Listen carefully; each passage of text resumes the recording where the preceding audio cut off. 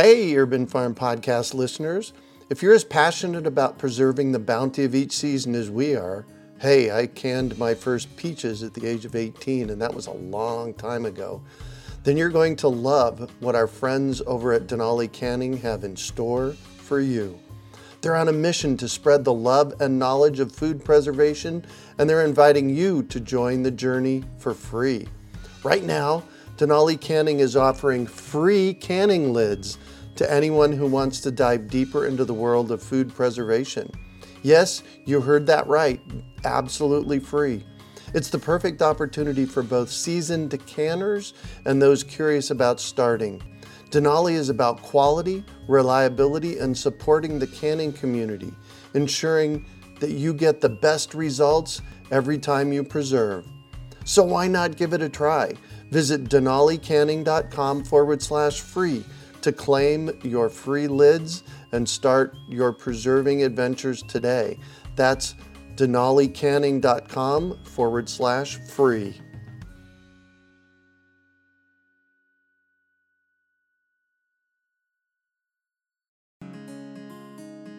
Greetings, urban farmers, gardeners, and healthy food visionaries. Farmer Greg here, and welcome to the 644th episode of the Urban Farm Podcast, where every day we work together to educate and inspire you to become part of your food revolution. Welcome, everybody. Greg Peterson coming to you from the Urban Farm in the heart of Phoenix, Arizona. And I am with Christy Wilhelmi. Christy is the founder of Garden Nerd, the ultimate resource for garden nerds, where she publishes newsletters, her blog, top-rated podcasts, and YouTube videos. I've been on her podcast. She's been on our podcast. She also specializes in small space organic vegetable garden design consulting and classes. I think you have a class to tell us about tonight. She is the author of Gardening for Geeks, 400 plus tips for organic gardeners, not 400 plus tips for organic gardening success. Mm-hmm. Grow Your Own Mini Fruit Garden, published by our friends at Cool Springs Press. They're a cool publishing house. And her upcoming, and I'm so excited about this. I can't tell you how excited about this. I want to get a copy of this as soon as it's available. Your upcoming novel called I'm getting chills. It's called Garden Variety in April of 2022. I'm a big fiction reader. I have a stack of about 12 books sitting on my headboard ready for me to read. And I'm just so excited about that. So anyways, I digress. Welcome. Thank you for being here. Thank you. I'm really happy to be here. And tonight we are talking about planting at the right season. Mm-hmm. Yes. And when go ahead. No, I was going to say, and it may differ a little bit where I am from where you are, but we're both Southern-ish. So there's probably some similarities and crossovers. It just may be that you need protection and we don't. Right, there is. But then there are also cold season crops and warm season crops. And you started this conversation when we first got on, before we let people in the classroom. You started this conversation with a really curious story. You want to share? Yeah, I've been seeing a lot of new clients lately, and I bring with me my list of fall crops. And pretty much every single one of them has said, why aren't tomatoes and cucumbers on this list? And I was like, okay, here's a teachable moment. Let's talk about this. So, this idea of seasonality is something that we only really learn as gardeners, because in the grocery store, these things are available all year round, and we don't know where they come from. We don't know where they're grown, but they're not grown in this hemisphere usually, if they are, or they're grown in like heated greenhouses because they're not in season. So we're going to talk tonight about planting stuff that's actually going to grow well in the cooler season. It's my favorite growing season because A, we might get rain. B, the stress on the plant is much less. And there are fewer bugs, if any, really at all for us. So I just enjoy the fall gardening season so much more than the warm and hot season. Yeah. So what does in season mean? Oh gosh, broad question. In season, it's like, growing what grows when it's supposed to grow. I guess that's really not the right. I don't know if there's any other way to say that, but right, exactly. Because when people, I think, when you're new to gardening, it's best to grow things that are in season because it's going to be easier for you. Right. More advanced gardeners can try growing things out of season, but generally nature kind of makes it work or not. And so you can, right. you can create cold frames and greenhouses and, protective enclosures for your stuff to grow out of season. But I find that even with that, things might just go dormant for a while until days get longer and temperatures warm up and that kind of thing. Or die. Or not doing well at all. Although I have to say, where I live, we don't get a frost because I'm close to the ocean, not that close to the ocean, but coastal, and we still get the powdery mildew and all the stuff that goes with it. But we can overwinter things that are like technically perennials, like peppers and eggplant. Second year peppers do really well here. So that's the kind of thing where we kind of leave a space for it in the garden if we want to keep it and nurture it through the winter, because it's not going to die here. But that may be different where you live. To a certain extent. I have overwintered eggplants, peppers, and tomatoes before. Mm-hmm. Yes. I've oversummered kale. Yes. Kale, went through the summer a few times. I have some kale out front right now that I planted a year and a half ago. So yeah, and I just pulled some 3-year-old kale that was seed specifically bred by a company in your neck of the woods. That it's called Black Magic Kale, and it is bred for growing in hot climates. And I kept it alive through incredibly hot summers for 3 years. And it just finally was like, okay, we're done. And I pulled it. But it's the kind of thing that we should talk about, seed adaptability. Oh my God. We're going to go off on so many tangents today. I can just feel it, right. Greg. Well, but before I have a place I want to go. Yeah, I have a place I want to go. I've started my notes. Okay. Like, get some Black Magic kale seeds. Yeah. One of the problems that I have found is that we cannot trust nurseries and big box stores to bring in the right plant at the right time. What are your thoughts on that? That's right. I am knocking on nursery doors in fall asking, where is the kale? And they're like, we're not going to carry it until spring. I'm like, what are you, crazy? That is so not right. And there seems to be, and I did a video about this, there seems to be this misconception or misunderstanding about summer squash versus winter squash. There are a lot of they both grow in the summer. Exactly. They both grow in the center. The name implies how long it stores. And so the idea for a lot of people, they start reading things about winter squash and they're buying all these seeds for winter squash. I'm like, no. They go in with your zucchini at the beginning of spring, summer. Right. Not now. And so if I ever see somebody at a nursery, the nursery's carrying these kinds of things, I'm like, okay, don't shop here. Just don't shop there. Yeah. Yeah, exactly. So what's the fix for that? Knowing for the people listening out there, what is the fix for that? Well, knowledge is power. Right. So learning what things grow in the right time of year. There are some seed companies that have a really good labeling system on their packets. Botanical Interest is one of them. They have right on the front, it says cool season or warm season. And so that's a good guideline. Having books that are right for your region is another one. In Gardening for Geeks, I don't talk about spring and fall or spring and summer. I talk in terms of cool season and warm season, because cool season for me is different from somebody's cool season in Vermont. Right. So we want to talk about cool season vegetables in this conversation to make sure everybody knows what they are so they can choose wisely and move forward and enjoy. Right. And the simplest thing you can do is actually get a planting calendar for your region. Yeah, that helps. And the simplest thing to do is type in the name of your city and planting calendar. If you're in the desert Southwest, I put one out. It's free. It's at plantingcalendar.org, but that's for the low desert. That shows so different. Which is so different, which shows us planting tomatoes in, February. If you're going to do them from seed, you need to start them in early December. Right?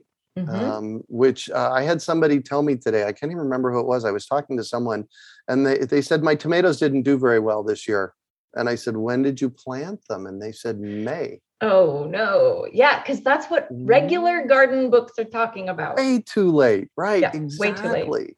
Yeah. Exactly. And, going into a nursery and seeing brassicas, kales, broccoli, cauliflower, that kind of stuff, Brussels sprouts, in March, April, forget about it. Forget about it. We have this thing here called the bagrata bug. I don't know if you guys get them too, but they came up from Mexico. They're an invasive beetle. Mm-hmm. They look a lot like a harlequin bug. They're orange and black and a little bit of white, but they are their own thing. And you usually see them in pairs because they have sex while they're eating your food.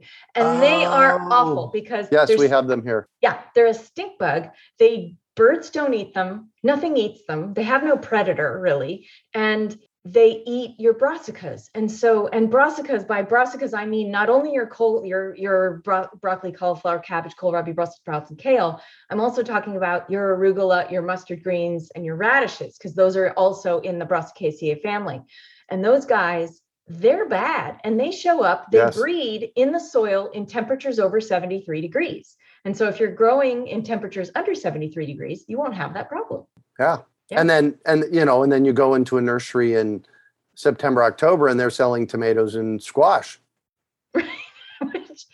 which is at that point, I think they're just trying to clear the shelves. Honestly, a little nutty. Yeah. Yeah. So your idea of having, looking at, we have the interwebs, which is great. And so the idea of looking up a local planting calendar for your region is good. I find, even for me, that the lists usually come for California. They come from UC Davis, which is up north. And so it's still inaccurate. So for folks in the Southern California regions or coastal areas where you don't have the really high desert issues, gardennerd.com has that stuff. Every year I publish a fall and a spring planting guide. So that's where I send people to my own website because I've done the research. Right? Exactly. Yeah. We've been playing with this stuff for a long time. And that's what I love that we teach. Yeah. I'm going to just do something here real quick. I'm going to share my screen. Ooh, okay. Is this your planting calendar? I'm just going to show people what a planting calendar looks like. Excellent. And I originally did it in 2002, and we updated it because of the heat has changed so many things. That's not what I wanted to do. For you guys listening on the podcast, if you want to see my planting calendar, you're going to have to go to plantingcalendar.org and download one. That is nice. Yeah. So basically what this, and I'll explain it so people can, get it that are listening. So beans. So fava beans is one of the beans that is on my bean list. And we have a green area on here, which is the harvest time. So fava beans are a winter bean here. Mm-hmm. And you harvest them January through, what's that? About April 15th. Middle April, somewhere in there. Yeah. And then plant them from seed starting in September. Yeah, you plant them in seed in the fall. So that's really what you're looking for in a planting calendar. Is it'll tell you, all right, cabbage goes in August and September. For you guys. For us here. Yes. For us, we still have really hot temperatures through October most of the time. And so I tell people to hang out until the end of October and start putting things in early November so they don't bolt to seed because of stress. So it really is regional. Well, here's what I've found, that the hardier greens, the hardier, the kales, the brassicas, you can actually plant them here in the beginning of October. Okay. Late September, early October. And they still have the warmth to start growing.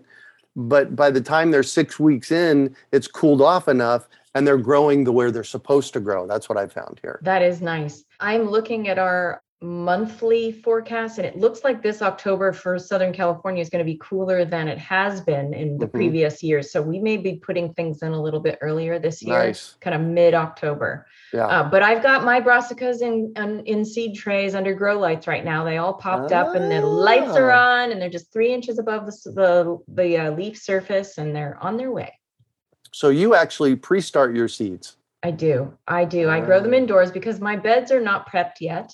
That's one of the bio-intensive methods that I utilize is starting seeds indoors under grow lights, because I'm still, if I'm still pumping out stuff in the garden, or in this case, have not made enough compost for it to be ready in time to prep the beds before I need to transplant those, that kind of happens. So this allows, by starting seeds in trays indoors or outside, but somewhere else outside of the beds, it allows you the chance to, overlap things, you putting things in that are really a lot further along, and you get as much out of the bed as possible. Yeah. And then leaves, go ahead. Oh, I was going to say, but I do so. My lettuces, arugula, spinach, and root veggies are all direct sow for me. I directly seed those in the beds. Oh, perfect. And those, we have to wait for, the lettuces and arugulas, that kind of stuff. We have to wait to put those in until November 1st. Yeah, those can go in a little later. And they are, although let's talk about seeds, soil temperature, right? Mm-hmm, so your soil temperature, I think we had this conversation before where your soil temperatures get really high, but if you put down a lot of mulch, then you don't. But for, seed germination, seeds generally have a range of temperatures where they want to be in order to germinate. And that they like to germinate in warmer temperatures, but then they want to mature in the colder temperatures. So if you check your seed packets, then you'll be informed as to whether your soil is ready to receive seeds or not. Yeah. So what are some tips? I think you wrote a book on 400 tips, right? Yeah. What are some tips for fall planting? So many. I think one of the things, so I tend to guide people through the process of choosing what they want to grow. I always recommend that people try something new each year. So for me, love it. One of the things I recommend to people, because they've probably never grown it, is kohlrabi. I love that vegetable. It is the alien. Yeah, it's the sideshow bob hair alien vegetable. Yeah. I just love it. It is one of the first brassicas that reach maturity in the garden. So you're going to harvest those before any of your broccoli, your cabbage, your cauliflower, any of that, your Romanesco. And you can plant them if you're doing, square foot gardening or biointensive spacing, you can plant them 6 inches apart. So you can get a lot of them in the space. And if you are paleo, you can use them as they're the paleo potato. So, yes. Right. Because you can slice them raw. You can eat them raw.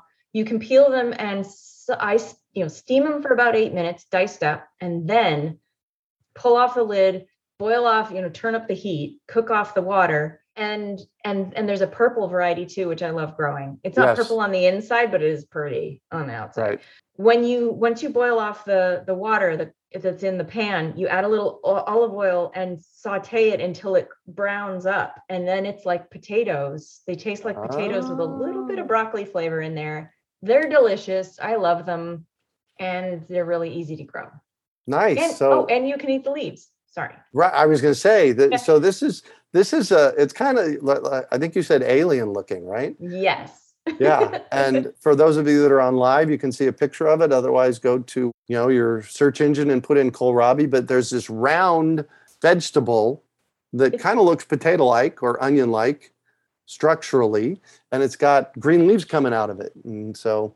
Yeah, it's an above ground bulb. And it was, how all the brassicas were bred from the same initial plant. Lineage. Yeah. Yeah. And so the kohlrabi was bred for the stem, which ended up bulbing up into this little above ground bulb that we have. And it's just fun because it's ready quickly, and it's delicious, and you can do a lot with it. Yeah. One of my favorite gardening tips, and I'm going to ask you for your favorite gardening tip. One of my favorite gardening tips when planting seeds is you take an old bed sheet, have it sitting nearby. You plant out all your seeds because the birds love to come and find the seeds, and the bugs love to get the plant starts. Plus, birds will get your plant start too. So what I often do is I plant out my bed, and then I take an old bed sheet and I just lay it on top and leave it there for 2 to 4 weeks until the plants are starting to push their way up. You can start seeing your plants coming up. And that helps with bug control, bird control, and it's kind of like a top mulch. So it keeps a little moisture down there. So that's one of my favorite gardening tips for planting from seed.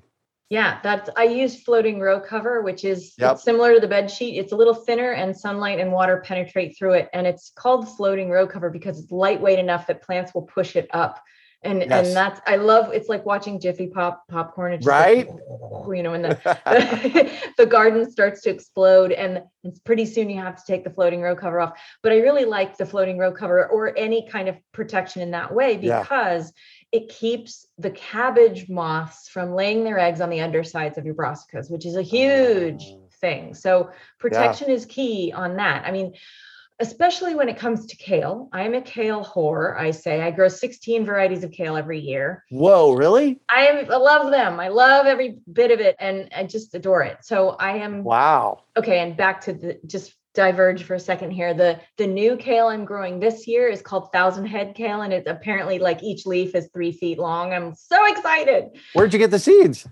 Baker Creek. Oh, okay. Of course. Baker Creek is an awesome place to get seeds. Yeah. What's it called?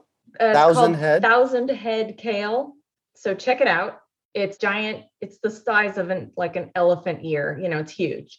So, okay, where was I? So the protection on your brassicas. One of the reasons why I see a lot of disappointment in the garden is when, especially new gardeners, they grow kale. They're very excited about it. They grow cabbage, broccoli, whatever, and they get disappointed because they see that it's being eaten up like crazy. And there's an educational component to that about learning what cabbage moth eggs look like. They're tiny chartreuse little dots that stand up from the leaf, and they're on the undersides of the leaves most of the time. And if you catch them, if you inspect the leaves every day or so, every couple of days, and most people don't have a huge yard where they can't do a quick spot check every couple of days. Right. And I just flick them off, brush them off with my thumb at that stage when they're that young. Because once you learn to identify them, you're like, oh, not in my garden. And you're just playing them off.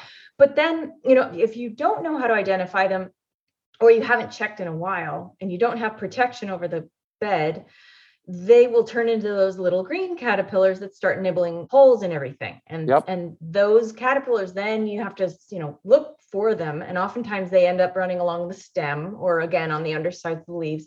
And they're a little harder to see because they're the same color as the leaf. And you have to find them and pull them off and squish them under your mighty shoe, as I've said in the past. And I would much rather have people do that than pull out the BT, Bacillus thuringiensis spray, and spray the leaves they're planning on consuming. So I tend to veer away from sprays when these two fingers, can be the best pest control or a protective floating row cover. Yeah. Well, BT, if you use it, after a week or two, it goes away. Right. But I'm always out there every day picking leaves. So I'm like, no. Yeah, there you go. One of the things I've noticed this year so I've been gardening in Phoenix since 1975, however many years ago that is. That's 45 years ago? Yeah. I have never seen so many moths. Are you guys having the same thing there? We have had an uptick in just about every kind of critter there is. Yeah. We've had a huge increase in leafhoppers, a really big increase in ants, and therefore aphids and mealybugs and whitefly, like all the other things that they feed, that they farm. The rats have been devastating for us this year. And I think it's because when we went away on lockdown, all of these animals, the wildlife had a chance to increase their breeding cycles by tenfold, and they just repopulated because they're like, no one's around. Yeah. They didn't get interrupted and everything. So we've been having terrible rat problems. Did you say rats? Rats. Oh my gosh. I have recently found something for rats. Tell me. I'm really loving. It's by a company called Senestech. It is birth control for rats. Senestech birth control for rats? Yep. It makes them sterile? It does. And I'm going to look this up. I'm trying to come up with their website right now. Is it safe? Is it safe for the cats who eat them, particularly mine? Because my cat eats rats. Yeah. She leaves no trace. Apparently it is. I'm still experimenting with them. They approached me about 6 or 8 months ago. After, interestingly, it must have been maybe 6 months ago, in May, I got a phone call from a reporter that wanted to know about rats and, managing rats. And they asked me about this product called Contrapest, and they call it the rodent fertility control solution. And it's supposed to just impact the rats. Okay. And it basically, it doesn't make them sterile. It's like a birth control with them. So I'm still experimenting with it. And, Okay. with chickens, we have a few rats around, and I've noticed that the rat population around the valley has exploded in the past year. So yeah. Yeah. And I have particularly smart rats, meaning I have bought every kind of trap there is. I've tried every kind of bait there is. And they're like, oh, ha, ha, ha. And so it's funny because my brother tries the same thing, and he lives like an hour away, and he catches every single night. He catches a rat. I'm like, you have stupid rats. Interesting. Yeah. Mine are right. I can put the snap traps out, and they work for a couple nights, and then they completely avoid them. So yeah, they learn. Yeah. We could go on all night about that. Yeah, there you go. Jewel wants to know, is that what the yellow butterflies I'm seeing are? They really moths? Those are moths. Yeah, the yellow and the white cabbage. The cabbage about moths the size of a quarter. Yeah, and they're white, and they have little diamonds, black diamonds on either wing. And the yellow ones are a different species but they're still the cabbage. They're still cabbage moths, and they are problematic. But floating row cover keeps them from laying their eggs on the leaves. Right. Yeah. Well, and Carrie from San Diego wants to know, will the row covers help the beetle from Mexico? It depends, because the timing is such that they breed in the soil. So they're going to come up from underneath that row cover if you're not careful, which is why I just don't grow brassicas in the spring, because they're coming out of the ground. Yep. But I do have a trick for not treating them, but corralling them. You can leave one plant as a trap crop, and they'll all be on that, hundreds of them. And I get 2 buckets. One bucket I fill with about 2 inches of water, and I spray the surface with a BT insect spray, because it breaks the surface tension, or a soap spray will work fine. A couple drops of dish soap will do the same thing. And then with the other bucket, I go up to the trap crop plant, and I bang on it, and they, like 100 of them will fall into the bucket. And then I dump the bucket into the other bucket with the water, and they drown, walk away, go do something else, and then repeat until you've gotten, 400 of the bugs off for the day. Wow. And then, repeat that every day for a week, and you'll pretty much have reduced the population to nothing. All right. That's what I do. I love it. I guess you could also put a white bucket over the whole plant and cook them. Yeah, I guess you could, huh? but that would kill the plant too. Then you would have Wow. They're incredibly resilient. And I've gotten to the point where I squish them without gloves on. I'm that used to it. So yeah, stinky bugs. So back to the question, what's your favorite planting tip for cool season crops? Okay, there's so many to choose from.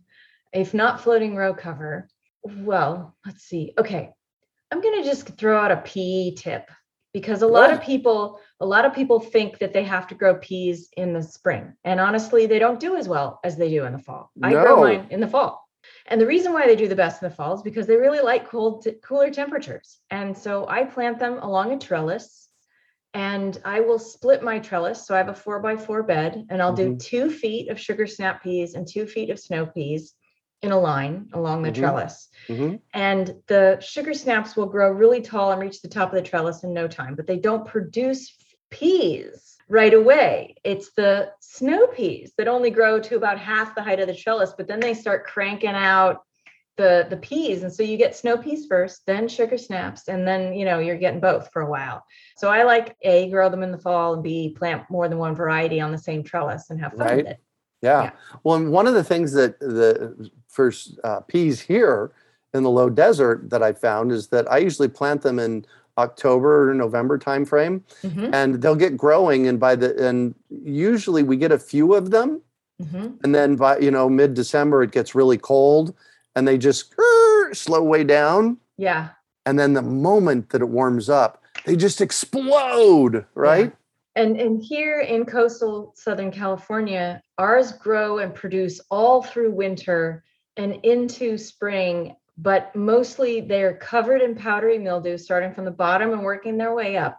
And I ignore, first of all, I don't treat for powdery mildew. It's just part of our lives. Right. And again, I'd rather not, I'm just like, whatever. I'll spray with compost tea. If I brew compost tea, I'll do that. But I just don't fight it. I'm going to keep harvesting those peas until the powdery mildew consumes the plant. And then I carefully remove all of it and take it out of the garden in time to plant spring crops. So that's the timing here. But either way, they grow better in the fall than they do in the spring. And I love growing shelling peas as a cover crop. That's awfully fun. Oh yeah. Like Austrian cover crop peas. I always forget which one. So Green Arrow, is that the one that's only 24 inches tall? My brain. I have two. I think so. I think that's the one. Green Arrow shelling peas are they're fun to grow, and you can shell them in front of a movie or with friends. It's just nice to do. Are they also edible? Oh yeah, they're edible. Yeah. So I like, you don't want to eat the pod because they're very fibrous. They are a true shelling pea, but you can either grow them as a cover crop and cut them down and turn them in, or you can actually just wait for them to mature and harvest them, and they're delicious. And I freeze them for all the rest of the time. Very good. Very good. Yeah, that's what I've been doing. So one of the things that I grow here a lot of is cowpeas.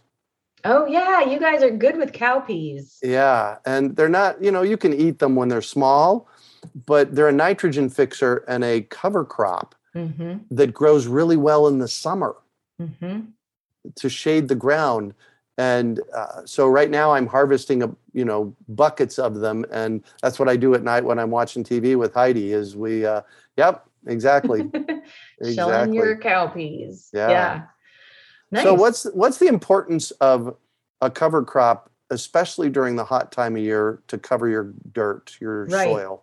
Well, you had mentioned in one of our previous talks that your soil temperature gun, you had a digital thermometer and you could see the difference in the temperature. By 60 degrees. A lot. Yeah. Yeah. So, but over the winter, it's great if you're not going to grow anything, which is a shame. But if you're shutting your garden down for the winter, don't just leave the soil bare, plant a cover crop, because you're adding especially if you're growing a nitrogen fixing, say a legume or a combination of leguminous crops as a cover crop, it protects the soil. It puts biomass back in the soil. It feeds the microbes that are in the soil. So you're producing, sugars and I always forget the word acids, humic acids. Yep. Humic acids for the fungi and the bacteria in the soil. And then you're also fixing nitrogen. If it's a leguminous crop, it's pulling atmospheric nitrogen out of the sky, fixing it into the roots. And then when you cut it down, you let those roots decompose. You don't pull them. You just leave them there. You cut everything down. And I have to cut things down right under the soil surface, or else they'll just start growing again. Right. But yeah, so I use my shears and I cut right below the soil surface. I lay down the biomass on the top of the bed, chop it up with a shovel to get it into about 2-inch, 3-4-inch pieces, and then cover it all with compost, and then water it and leave it. And then, and that's usually in spring, late winter, in February, I do that. And then it's ready to plant my tomatoes. Right. So it's got extra nitrogen, biomass, fungal activity, blah, blah, blah, all the good stuff. And over the winter, you've provided habitat for other critters and pollination, a supply of nectar and pollen for bees and stuff. Right. And the ground bees, they've been soil dwelling bees. Yeah. Yeah, exactly. One of the things that I found years ago that is great for just cutting the weeds off or the cover crops off just below the ground, it's about a 6-inch long vinyl carpet cutter. Interesting. It's got about a 2-inch blade on it that's curved. And I have about 6 of them, in every one of my toolboxes and everything. And, you just hold on to the handle. It's got a nice solid handle on it. And you grab the cover crop or weed and just take it a 1/2 inch below the soil line and bada boom, you're good. I love it when we talk, Greg, because I always learn something every time. Yeah. No, one of the things, and I wrote this into my novel that that every year the hand cramp I get and the cursing that comes out of my mouth every time I have to cut down a cover crop by hand, because I'm like, just buy a scythe. And I'm so afraid of them. I'm never going to do it. But this I can handle. This is good. Right. Well, and the scythes, did I say that right? That's more for cutting above ground. Right. Exactly. We need something that we can get under the ground and get on it with. Let's see here. Mary Lynn, Christy answered this, but she shot it to the host and panelist. It's called floating row cover. It's this white sheer gauzy cloth, right? synthetic fabric. Yeah. And I usually end up going for the summer weight level thickness of fabric. There are regular weights and there are even insulated weights for people with frost issues. So there are so many. I send people toward Gardener Supply a lot of times for that kind of stuff. And then, Agrivon is a big farm supplier, and Peaceful Valley Farm and Garden Supply often sells that kind of stuff. So I don't know if you have a shop with stuff like that in it or not, but I didn't want to plug something. If it, we should be sending people from the Urban Farm now? Yes. No, we have drip tape. Okay. We have drip tape supplies because drip tape is a farmer level product, and it's not for home gardeners. It's not sold for home gardeners. It's sold in like 1,000-foot bundles or something, right? 10,000-foot bundles. Exactly. Yeah, exactly. So what we do is we buy the 10,000-foot lengths and we break it down to 100-foot and wrap them up and have all the parts. So we have that, and then we have the foliar feeds from High Creations. So yeah. So tell us about your books. Okay. Well, before we get to that, I just feel like I want to just rattle off a list of fall crops just so everyone has that. Oh, yes. Perfect. Here. Okay, cool. Because, how do you know what to grow? Well, I'm going to tell you. So we already talked about brassicas, broccoli, cauliflower, cabbage, kohlrabi, Brussels sprouts, kale, and collard greens also. And then all the salad greens. So lettuces, where some of your people live, you may need protection for those because they're tender. But, I grow 10 different varieties of lettuce every fall, winter. I grow 3 different kinds of mustard greens. I grow arugula, both wild and non-wild, like the more tame and the kind of, they still volunteer, both of them volunteer all over everywhere. Right, exactly. And I love growing mosh. Mosh, I have 3 different varieties of mosh. It's grosgrain mosh. It looks like it's spelled like mache, M-A-C-H-E, but there's no accent. It's just mosh. Got it. And that is a fun one. And you can throw in any other favorite salad things you like to grow, like parsley and cilantro. They grow best in fall, unfortunately, for your salsa garden. Right. I love growing all my root veggies. Carrots, I grow 5 different varieties of carrots, parsnips, turnips, radishes. I grow at least 6 different varieties of radishes. Oh no, 10. Because I do the winter radishes. Let's talk winter radishes and spring radishes. So spring radishes are your cherry bells and your French breakfasts and those kind of things. And those are, they're going to be ready to harvest in 30 days. Your winter radishes are the ones like black Spanish and watermelon and one of my favorites, like Bora King. And I grow a lot of winter radishes. Daikon is a winter radish. Oh, yeah. Those guys take a lot longer. They're going to grow through the winter a bit more. And they're not done in 30 days, but they're going to drill big, deep holes in your soil, which is something you can do if you want to break up compacted soil over winter and you want a cover crop you don't have to worry about. That's something to do. Peas. Okay, we already talked about peas, right? Yep. So peas, sugar snap, snow, and shelling all grow in the fall. And what am I missing? I feel like I'm missing garlic, something. onions. Oh, right. The whole allium family. So garlic, onion, and shallots. Yes. Yep. This is the time you plant them. The thing about this you need to know, of course, is that you do need to allot space for them in the spring because they're still going to be there. Yeah. For us anyway, we plant in October and they grow through until about March, April. And then even the shallots will last a bit longer.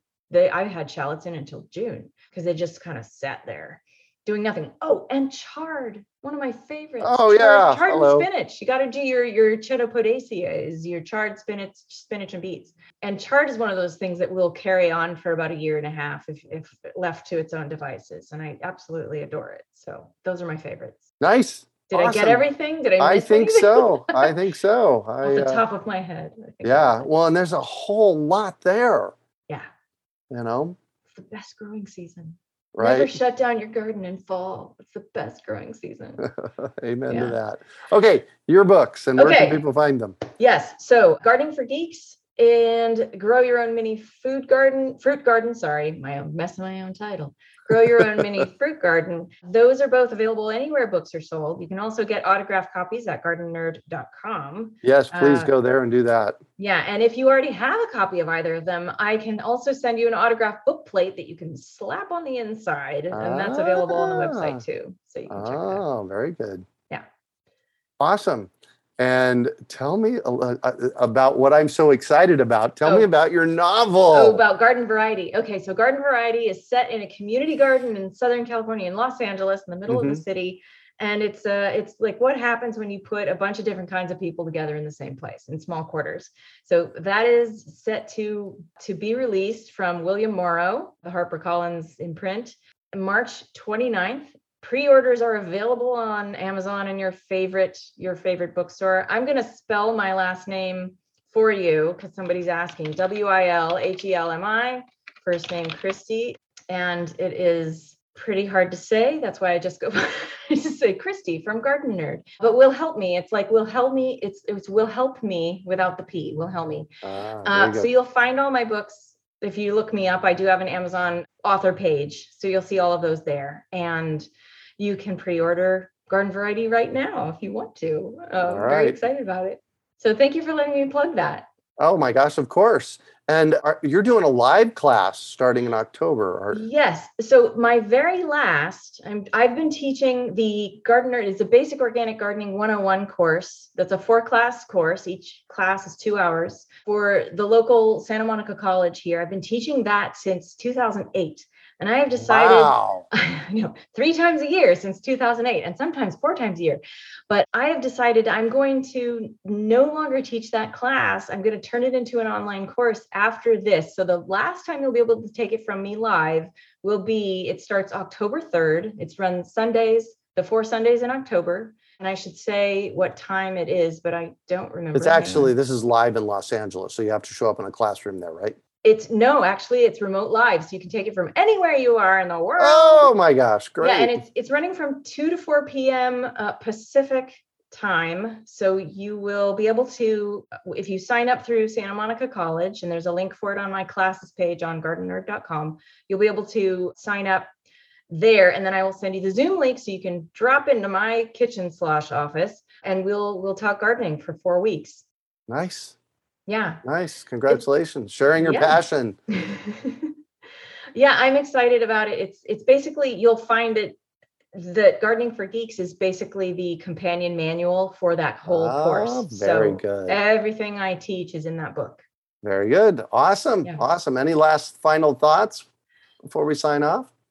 Plant a fall garden. I think I've said it enough. Yeah. But really, just if you were on the fence, just like, let me just knock you over because it's the best growing season ever and you definitely want to do it. Amen to that. Yeah. Awesome. Well, thank you so much for joining us once again.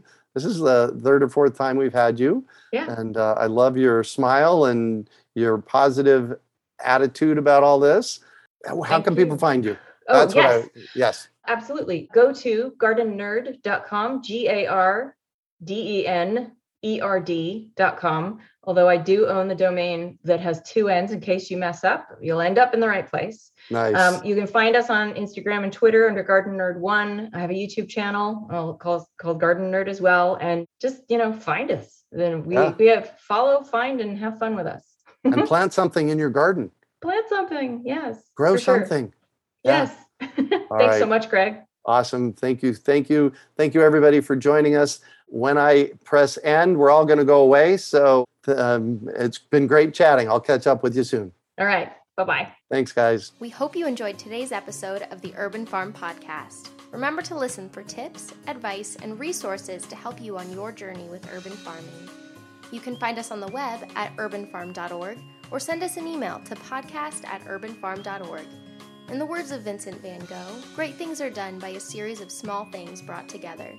Be encouraged that with each lesson learned and skill developed, you are one step closer in the direction of your dreams. Hey, Urban Farm Podcast listeners. If you're as passionate about preserving the bounty of each season as we are, hey, I canned my first peaches at the age of 18, and that was a long time ago, then you're going to love what our friends over at Denali Canning have in store for you. They're on a mission to spread the love and knowledge of food preservation, and they're inviting you to join the journey for free. Right now, Denali Canning is offering free canning lids to anyone who wants to dive deeper into the world of food preservation. Yes, you heard that right, absolutely free. It's the perfect opportunity for both seasoned canners and those curious about starting. Denali is about quality, reliability, and supporting the canning community, ensuring that you get the best results every time you preserve. So why not give it a try? Visit denalicanning.com/free to claim your free lids and start your preserving adventures today. That's denalicanning.com/free.